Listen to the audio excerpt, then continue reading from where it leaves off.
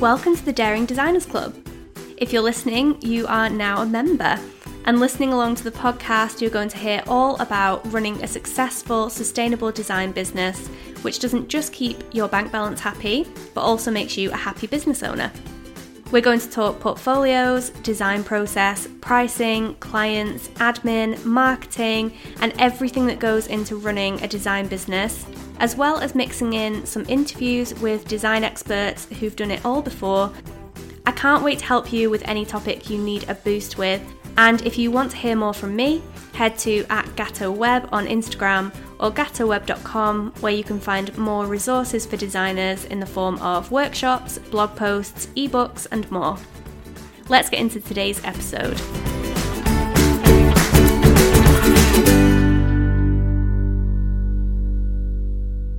Hello, welcome back to the Daring Designers Club podcast.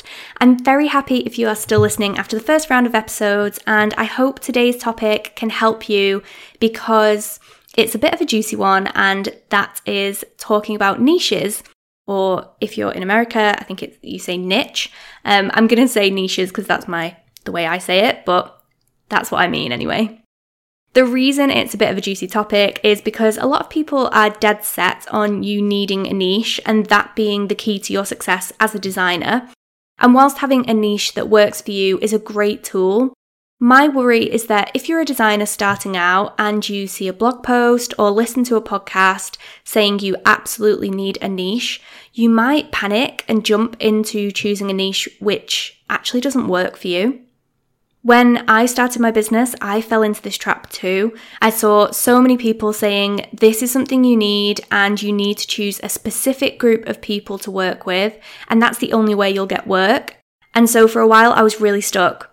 I don't want to just work with photographers or coaches, so does this mean I won't get any clients?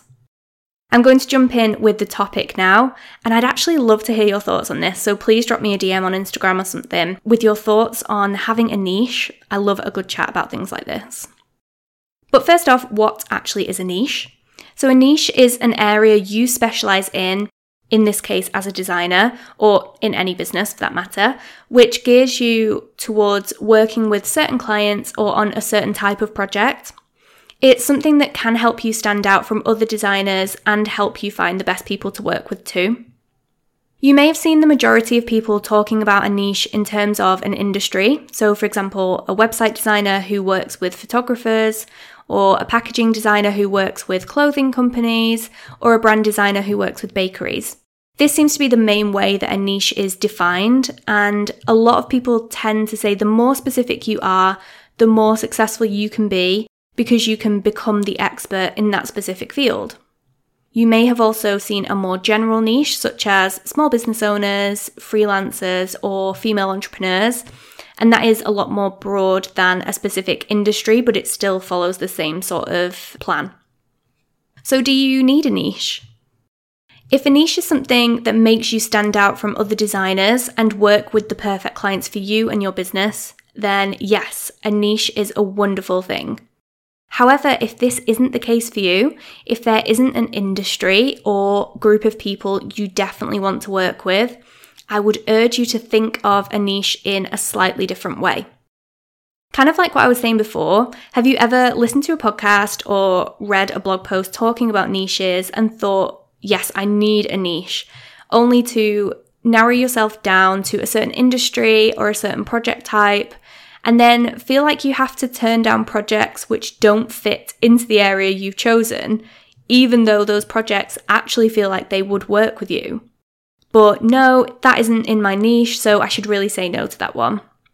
The way I want you to rethink your niche instead of this is just the way in which you stand out as a designer. Don't worry about picking an industry or a target market straight away. You want your niche to be the thing that helps you stand out, but doesn't hold you back or restricts you from working on projects which are a good fit. So let's think about a niche in a way that doesn't restrict you at all from these potential dream clients. There are a few different areas you can consider that aren't just industries to work with that may help you figure out your niche in a more intentional way for your business. So the first thing I'm going to talk about is design style. As designers, we have such a unique advantage to help us stand out from others because our style is an area we can think about and perfect much more than other businesses, so social media managers, copywriters, coaches, etc. It's something that can define us over other designers and make us really stand out as individuals.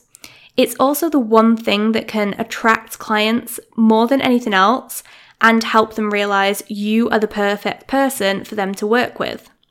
There's no point in saying you're a website designer who only works with wedding photographers, but then there are loads of wedding photographers who won't have the same style as you. Figuring out your signature style and showcasing that as a selling point for your business is a great way to define your niche. So next we're going to think about our brand values. Another amazing way to bring your niche back to your business and make it super intentional is to define your target audience from your brand values. You'll most likely find your brand values easier to pull from your mind as they are the why of your business. I did a little air quotes on why then, not that that's something you can see, but they can also be a great indicator of the people you want to work with. A quick example here, if one of your values is high quality design, you want your audience to really value and respect design instead of clients who would prefer to design for themselves or pay a bit less for lower quality work. Have a think of those defining values within your business that make you who you are, and then work backwards to think of the clients that would fit perfectly within that group. And then sticking with the area of clients is client traits. If you have lots of experience working with clients, you will most likely have an idea of the traits which make these projects the best ones to work on. Whether you prefer to work with people with more relaxed deadlines, people who live locally and want to meet in person, or even people who are a bit more open to giving you more creative freedom, these are all things which you can work into your niche. There are probably a lot of you who've had an experience where someone gets in touch with a project that seems like an absolute dream and right up your street, but you get started and possibly have difficulties with the client, or you both have different ideas about how the project will work. Dream projects are only dream projects if you're working with someone who is a dream too. Otherwise, unfortunately, they can leave a bit of a bitter feeling about the work you've done. And the last thing we can use to help define us from other people is our process. The last thing to consider is how you work with your clients and if this is something that can make you stand out. Lots of designers create their packages with certain timelines or have a certain way of working with clients which helps them stand out from other designers. You might be able to create a website in 2 weeks, or maybe you can offer your full attention only working with one client at a time, or maybe you have a signature graphic design program. Whatever makes your process different and can benefit the clients that work with you also helps you stand out. If we're answering the question from the title of this episode, do you need a niche? The answer is yes, but I hope you can now think of this in a slightly different way to just help you stand out from other designers instead of focusing on something which actually isn't relevant to your business and could be holding you back. So now go and have a think about this information we talked through today and consider what your niche could be within your design business. What's going to make you stand out from other people? What makes your business really unique and really special?